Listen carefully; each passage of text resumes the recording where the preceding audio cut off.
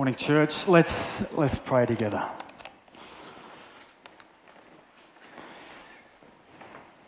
Father, we come to you because you are Lord of all. Lord Jesus, we come to you because you're head of the church, and you've said you will build your church, and the gates of hell will not prevail against it.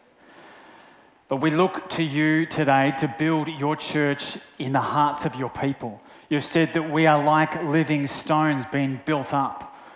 And so, Lord, we ask that you would build us up into the community of your people. Father, I ask that you would open our hearts to pay close attention to your word. Lord, I ask that you would anoint my lips with your truth. Father, and I humble my heart before you, knowing that you are Lord and Saviour and there is no other. And so we turn ourselves to you now in Jesus' name. Amen. Well, it's great to be here, City Reach Oakton. As I said earlier, it's been 4.5 years, would you believe it, since we were sent out to plant City Reach Marion, and I'm glad at what God has done. It's interesting, in our text actually, Barnabas says, when he came and saw the grace of God, he was glad. And so I see that, and I'm glad, and you should be too, at the work that God has done. You're going through a series over these 3 weeks looking at the values of what it means to be City Reach Oakton. You've looked at identity, this week is community, and next week you're looking at mission. And community is the essence of Christian community. The church is a bit like a secret ingredient. People might ask, what is it? What is it that makes this church community special? You know, what is the secret sauce behind the scenes that brings it together?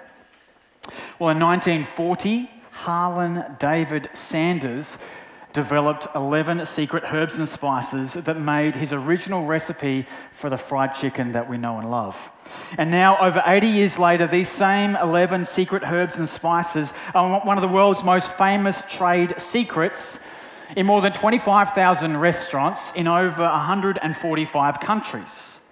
And the key to ensuring this trade secret is to ship the spices already mixed to each of the restaurants so nobody knows what's in it. And the church has a secret recipe that's hidden in the text for us to look at today from the church in Antioch.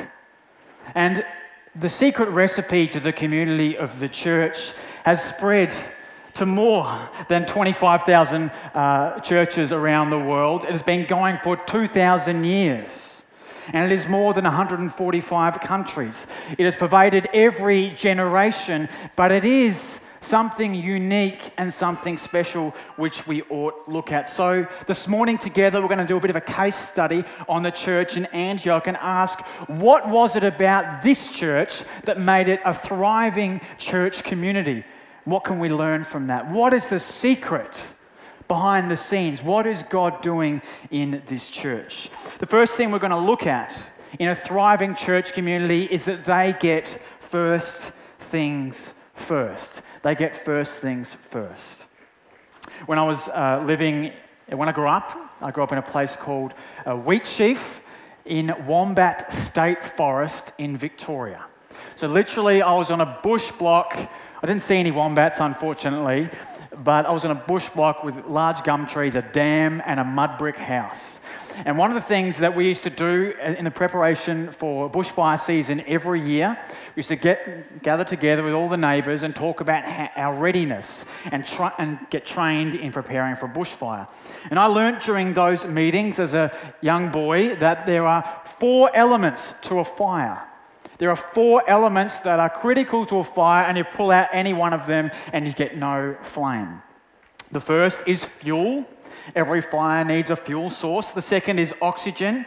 The third is heat.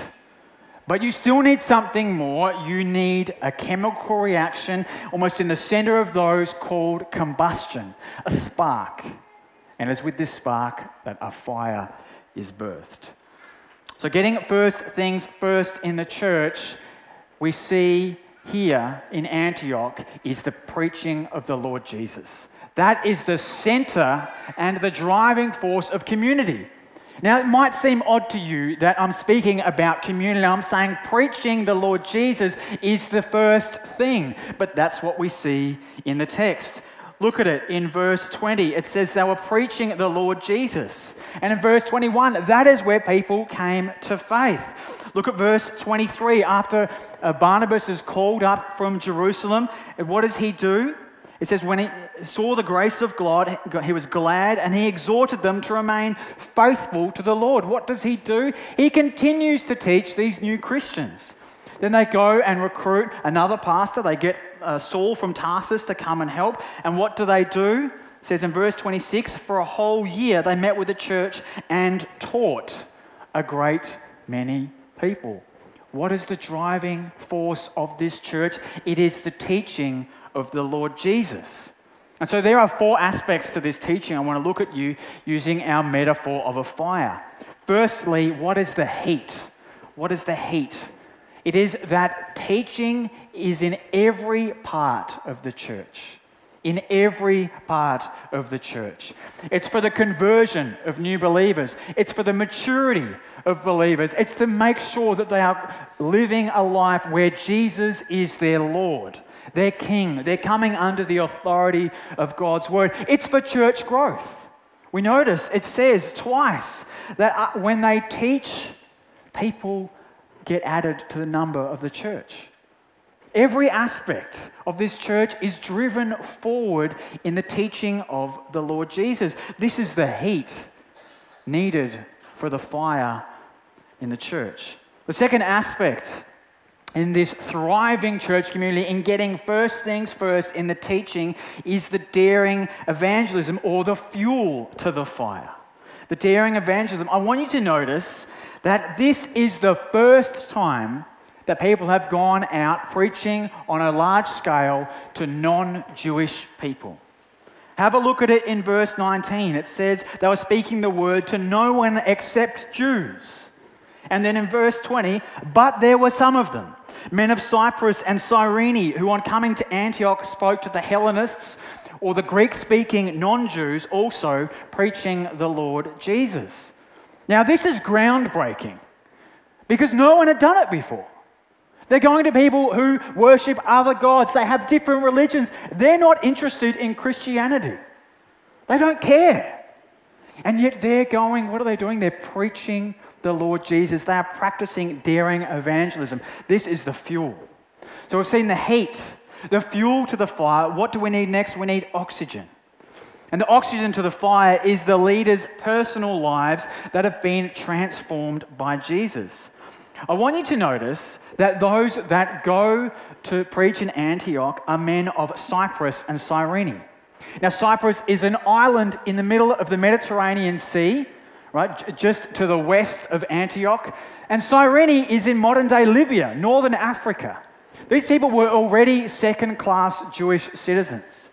And yet they knew that God had come to them in the flesh in Jesus Christ.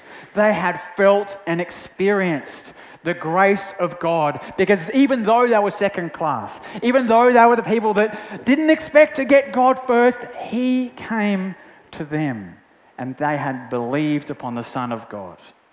And so they were willing to go to others like them, other outsiders, other people who hadn't heard about Jesus, other people who had nothing to do with the historic faith of the Jewish people. So we've seen heat, fuel, oxygen, but it's not enough. Something more must take place. There must be combustion. There must be a spark. What is the spark? Have a look in verse 21. It says, and the hand of the Lord was with them, and a great number who believed turned to the Lord. Have a look again in verse 24, talking about Barnabas. It says, for he was a good man, full of the Holy Spirit and of faith, and a great many people were added to the Lord. Notice that God was doing something special. You have all the 3 sort of core elements of the fire, and yet it's inflamed, it's combustible because God puts His hand upon it, or Barnabas is filled with the Holy Spirit. This is the key. This is the key to it all, is that God is doing something presently amongst his people. Now, one of the prayers that we are very affectionate of at City Reach Marion is from Colossians 4, 2-6.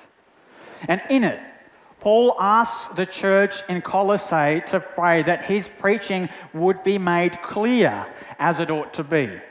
Now, the word clear there is probably better rendered in the KJV as manifest or real. That is, Paul is asking another church to pray for him that what he speaks about would be made real to those hearing it. Because, let's be honest this morning, none of us can see God. Because Jesus is not here. Jesus is at the right hand of the Father. The Father is sitting on the throne. The Holy Spirit is indwelling his people, and we are together, the temple of God, but we can't see him with our eyes. And so we access belief in God through faith.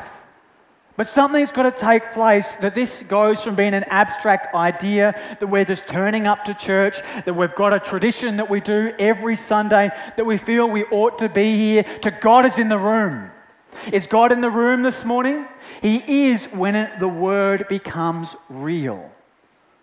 When we hear something and we go, God's speaking to me personally, that's what Paul asked prayer for, because he knew that combustion in the church, in the preaching of the Lord Jesus, takes place when God is there. And he's not always there. Otherwise, why would Paul pray for it? Why would he ask that something dynamic happens? Notice that people are getting converted en masse. That's unusual. It's unusual in today's Australian church to see people converting from non-Christian, totally irreligious or secular backgrounds or from other religions. They're coming to faith in Jesus. It is unusual apart from the hand of God. That is combustion. Martin Lloyd-Jones called this kind of preaching truth on fire. Truth on fire. And so let me ask you as a church community, are you praying that the Word of God taught would become real? Because you ought to be. As we all ought to be. That is where something dynamic happens beyond the ordinary. Because we might be here because there's good seating, or there's good lighting, or we've got friends here, or the music is good, or the doctrine is pure. Whatever it is we're looking for. But there is something more that God wants to do amongst us, and that is that his word would become real and we would mature as disciples of Jesus, or in fact, believe in him for the first time. That is his goal amongst us. So a thriving church community gets first things first in the preaching of the Lord Jesus. But secondly, it is a radically generous community. Now, when I was younger, I used to imagine what it would be like to win the lottery. None of you would do that, but I used to do that. And I used to imagine all the things that I would buy, all the cars that I would get, the private island that I would have, all the different things that I would amass. And then after a while, I'd begin to feel guilty. And so I would then imagine I'd give some money to the poor, and I'd give some money to charity, and perhaps even I'd give some money to the church. Notice that my mind worked in a particular way, that I felt a sense of wealth and then a sense of guilt and obligation that I should do something with it. And it was conditional. It was, if I win the lottery, then I will give. It wasn't from the heart. But a thriving church community is generous from the inside out. Have a look at the church in Antioch. It says a prophet came, his name was Agabus, and he foretold, verse 28, by the Spirit that there will be a great famine over all the world. And this really happened. So this was foretold by a prophet before it happened, and then Luke records this really happened in the days of Claudius. Look it up. Verse 29, so the disciples determined, everyone according to his ability, to send relief to the brothers living in Judea. Let me paint the picture for you. This is a new church. Right? These are the new kids on the block. The Jerusalem church and the church in Judea is established. And yet they are all opening their wallets when they hear in advance of it happening that there's going to be a famine. It's like if someone came up, called Agabus, stood up this morning and said, there's going to be a famine in Victoria. Will everyone open their wallets today? It's going to happen sometime next year. Let's get some money together and send it with a couple of our elders to go and give it to them. No one's going to do that, right? Because they think you're crazy. Like, people don't get prophecy today. But this is what happened. Why? What stirred amongst the people? What made them so radically generous that they weren't just willing to hear the teaching, but it got into their hearts and into their back pockets and into their purses? Because that's when you really see the gospel going deep. You know, Jesus taught more on money than he did on hell. Why? Because he knows the love of the human heart. It's pulled towards material things. It's pulled toward power, and it's pulled toward wealth. But this church in Antioch had a Holy Spirit-led generosity. They hadn't even met these Christians before in other places, and yet they were willing to support them during a famine. Notice everyone gave as they were able to. Some weren't left out. God's Spirit is present amongst all the people. So why did they do it? What moved in their heart? What was a flame in them that made them generous and giving towards the work of the gospel and other needy Christians in other places? 2 Corinthians 8 verse 9 says this: "For you know the grace of our Lord Jesus Christ, that though he was rich, yet for your sake he became poor, so that you by his poverty became rich." You see, the Apostle Paul, in teaching in 2 Corinthians, is appealing to the gospel. He's appealing to what Jesus has done for his people to make us generous people because of it, because he is a generous God. You know, in the Gospels, Jesus was observing a widow giving to the temple. And all these people would come forward, and very wealthy people, and would pour their money in to the offering buckets. They would pour their money in, it would clink and clank. And so everyone knew that these were the generous people. But Jesus spotted someone who just gave one coin, one little coin. It's called the widow's mite. Because Jesus knew that that was all the money that she had, and she gave of it freely, not to look good before everyone else, but because she was worshipping God. Because she saw someone of more value in him, so she was freed from clinging to worldly possessions. And that is the key to Christian generosity. It is worship. When God is bigger in our mind than our bank balance, or setting up for our future, our superannuation, or our investments, or our bills. What is the thing that goes through our mind when we consider giving generously towards God's work in the church? Is it the bills that we have? Is it preparing for our future? Now, these might be wise things to do, but they take up too much brain space, too much bandwidth. It's a thing in our mind that we have a generous God and he has given everything for us. He bled for us.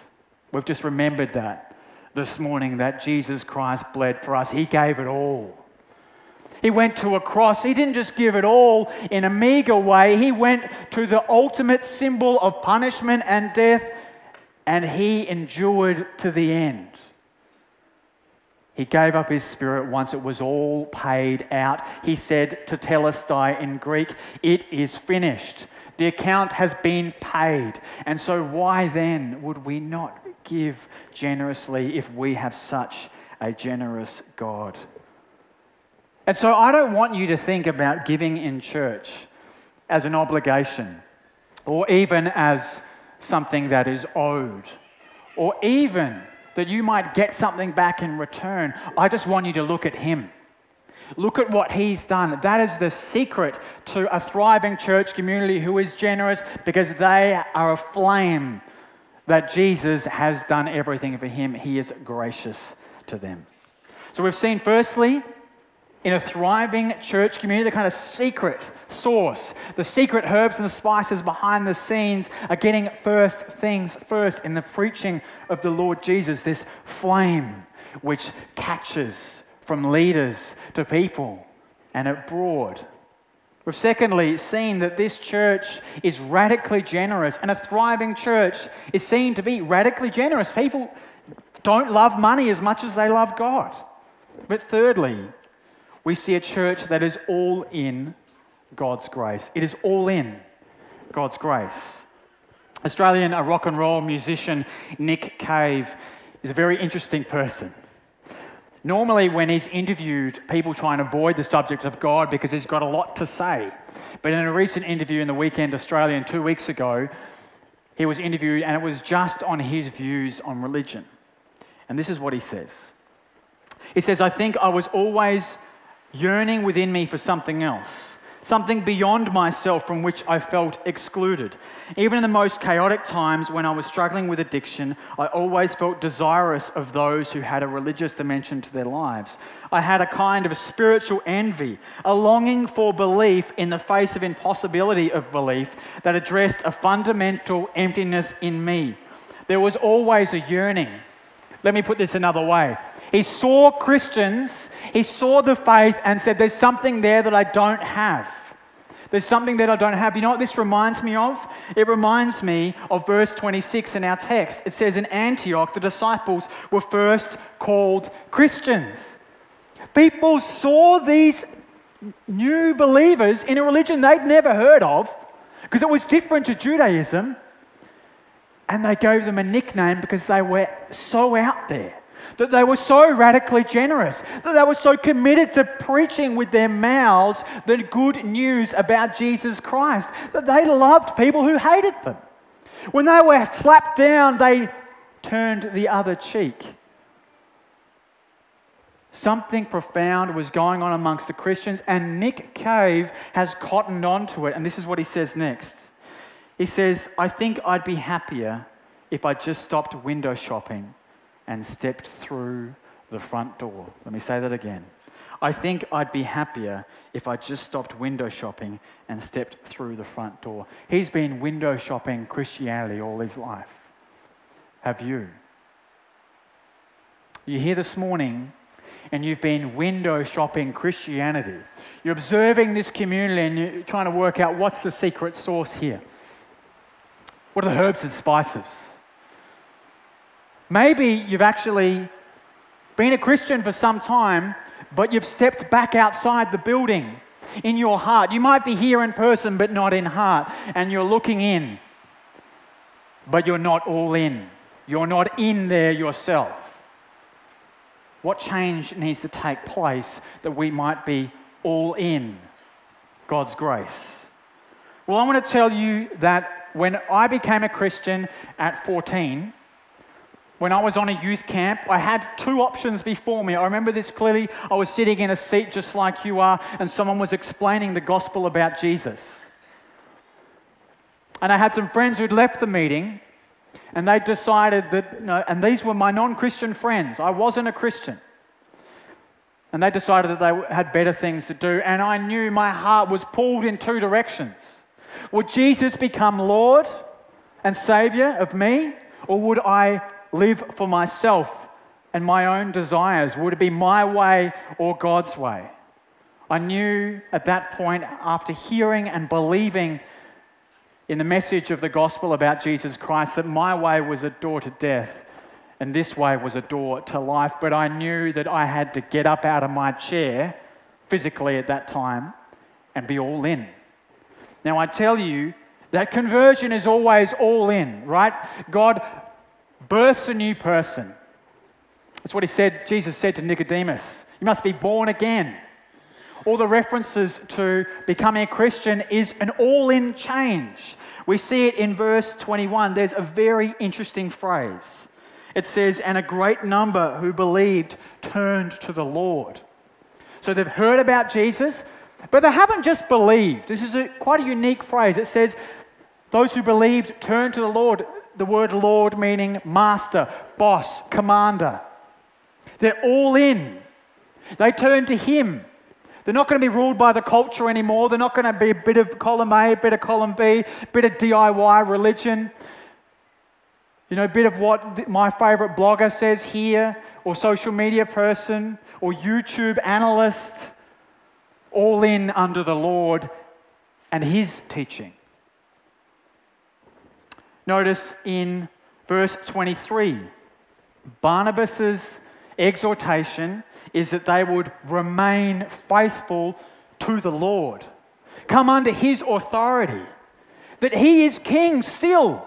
Though you can't see Him, we believe in Him and follow Him. So what is entry into the Christian faith? Jesus as Lord and Saviour. What is maturity in the Christian faith? Jesus as Lord, no other Saviour. What is growth in the church? Verse 29. It is this heart of generosity stirred so that it floods every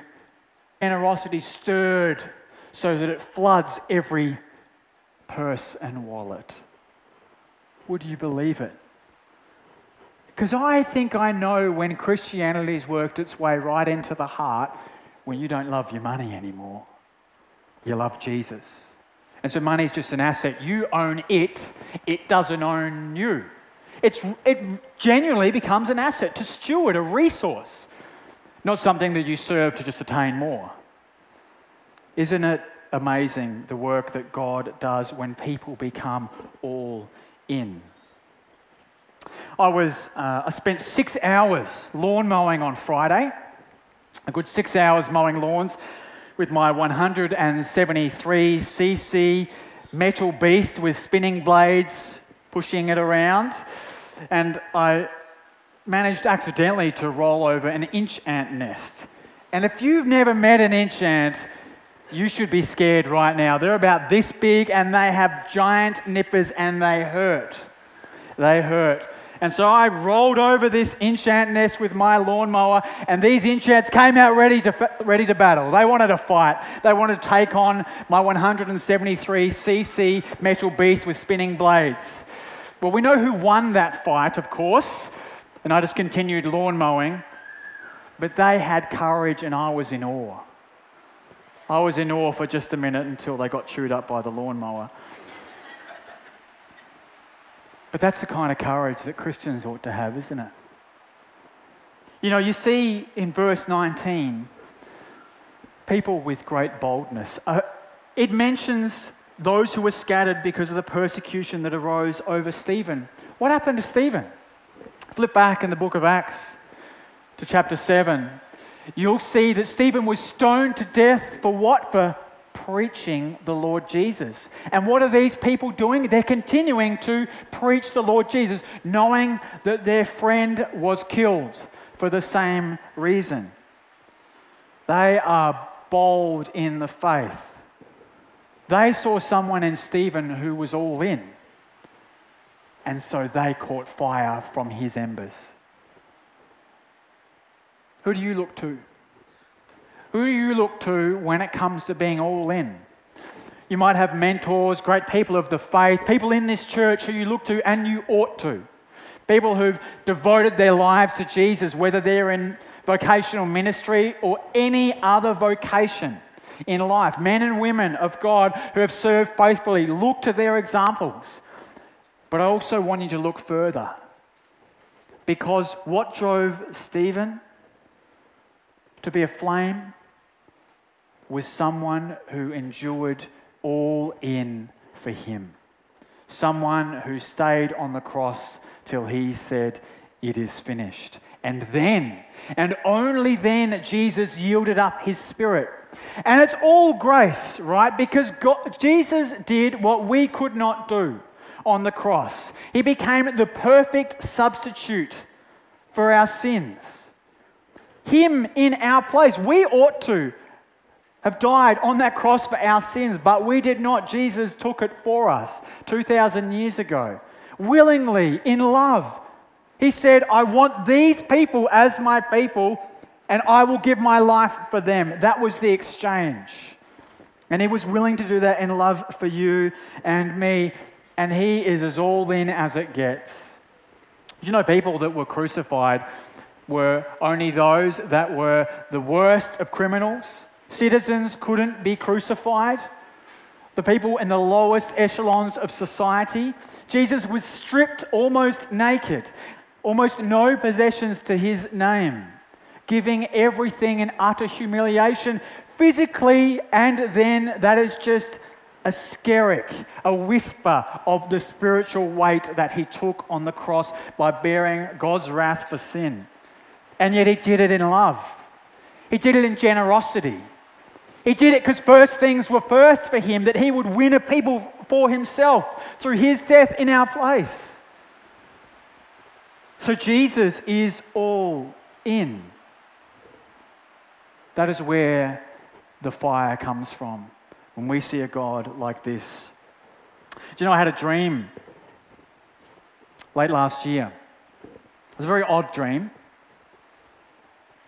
I was going to a special event. There were all these dignitaries there, people who were important in my life, and then kind of, heads of state and stuff, very important people were at this event. We were all sitting down at round tables, and then people began to stand up and to share things. But I realised quickly that this event was about me, but not in a good way. People began to share the bad things that I'd done. People began to share the evil thoughts that I'd had. And this went on for some time, and my heart began to feel guilty. Then it began to feel shame that all my dirty laundry was out in front of everyone. And then I began to feel an overwhelming sense of fear. I'm going to get it for this. I deserve punishment. When it was all brought before the crowds, I felt this is it for me. And then someone stood up amongst the crowds, amongst the tables, and said, "It was me, I'll take it." And these men came and dragged this man away, and he took it for me. And then I woke up, and I sort of wandered out to the kitchen, made my coffee, woke up a little bit, and I thought, that was a weird dream. And I thought, I know what was going on there. That man who took it for me was Jesus. And he did it for me. He took it all for me. Not just generally. He didn't go to a cross just generally for people. He did it for you personally. He did it for you, corporate church.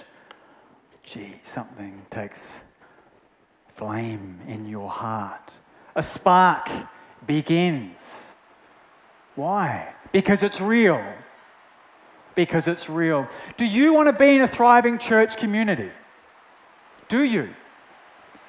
Do you want God to do something now in grace so that we would be filled with love for him? If you do, there's no other way except turning to the one who fuels and fires it all, Jesus. He's got to become Lord again. Stop looking in the shop window and walk in the door. I'm going to invite the band to come up now, and we're going to ask and pray that as we've heard God's word, that he would move our hearts to respond to him with faith. Let us pray.